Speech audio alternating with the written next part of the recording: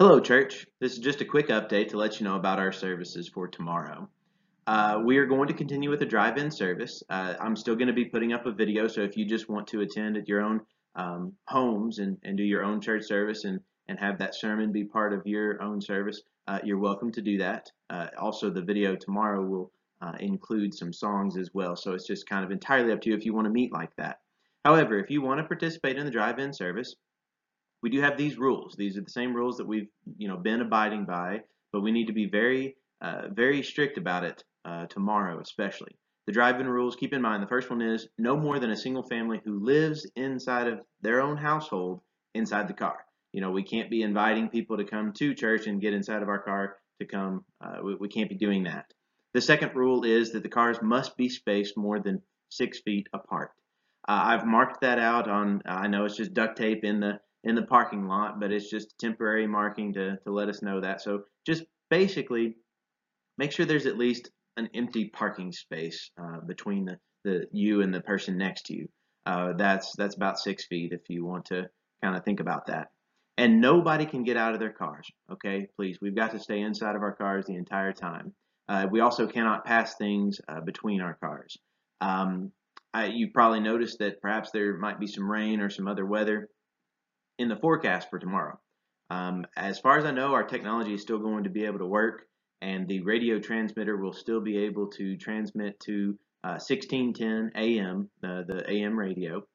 Now, if it gets too bad with the rain, I might have to move the podium a little bit inside, but all those things we'll just kind of take those as they come. But yes, we should still be having it and all more or less as usual. So yes, I do want you to know that the drive-in services are still allowed. We cannot meet in person, but we can still do the drive-in service. And Romans 13 reminds us something. Paul writes there in verses 3 and 4, he says, "Do you want to be free from fear of the one in authority? Then do what is right, and you will be commended. For the one in authority is God's servant for you." I just wanted to remind you of this because tomorrow, our governor has already mentioned that they are going to be kind of making sure that nobody meets in-person meetings. So with that being stated, it is possible that tomorrow a police officer might come in the midst of our parking lot just to kind of just make sure that we are abiding by what we should be. If that does happen tomorrow, I want you all to remain inside of your vehicles. If one person does need to talk to that police officer, then I'm already going to be out of my vehicle. Please just allow me to do that, but everybody else has got to stay inside of your vehicle and continue to follow those rules that we have. The police officer, if they do join us tomorrow, they're just doing their job. They're just trying to make sure that people aren't meeting in person. That is not allowed at this time. But these drive-in services are fine. They're allowed. You're doing nothing wrong whatsoever by coming to it. Also, we're going to be taking just a little bit of additional steps as well. 1 Thessalonians chapter 5, verse 22. Paul there, he says to abstain from all appearance of evil. I want us to make sure that we are definitely always abiding by not only what the law says and what they've asked us to do, but I want us to go even beyond that just a little bit too. So because of that, as far as the communion goes, we're not going to be offering communion tomorrow, and as far as the offering is, we're not going to take up the offering either, just so that way it doesn't look like we're doing something that we shouldn't be doing.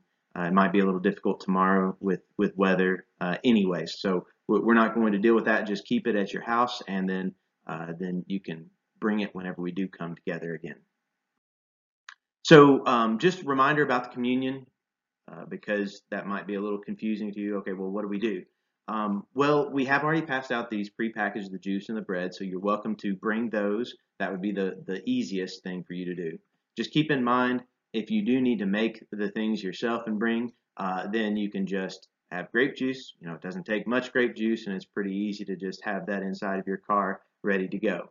Now, the unleavened bread, I know that might create a little bit more difficulties for you. You probably at this point aren't going to be able to go out and buy some if you need some. So here is a recipe. Most likely you'll be able to have these things, and I will just tell you that you might be able to modify this a little bit if you don't have all of the ingredients, but really all you need is flour and water, and if you bake those things together, you will have some form of unleavened bread. So it will definitely work for our communion service tomorrow. Thank you very much for sticking with me and watching this update. If you would like to get in touch with me, or if you just want to kind of get connected with some of the things that we as a church are doing, and some of these videos and audio things, here's all this information before you. You're welcome to contact me, talk with me if you need to, or if you want to at all. So just kind of let me know, and there's some different ways in which you connect with us at this time. So I look forward so much to connecting with you tomorrow, whether that be virtually over the internet or whether that be in our drive-in service. So thank you very much for watching this, and let's remember, let's abide by these rules, and this is just a temporary thing. Things will get back to normal, things will get better, and we I believe will be able to grow stronger from all of this. Thank you very much once again.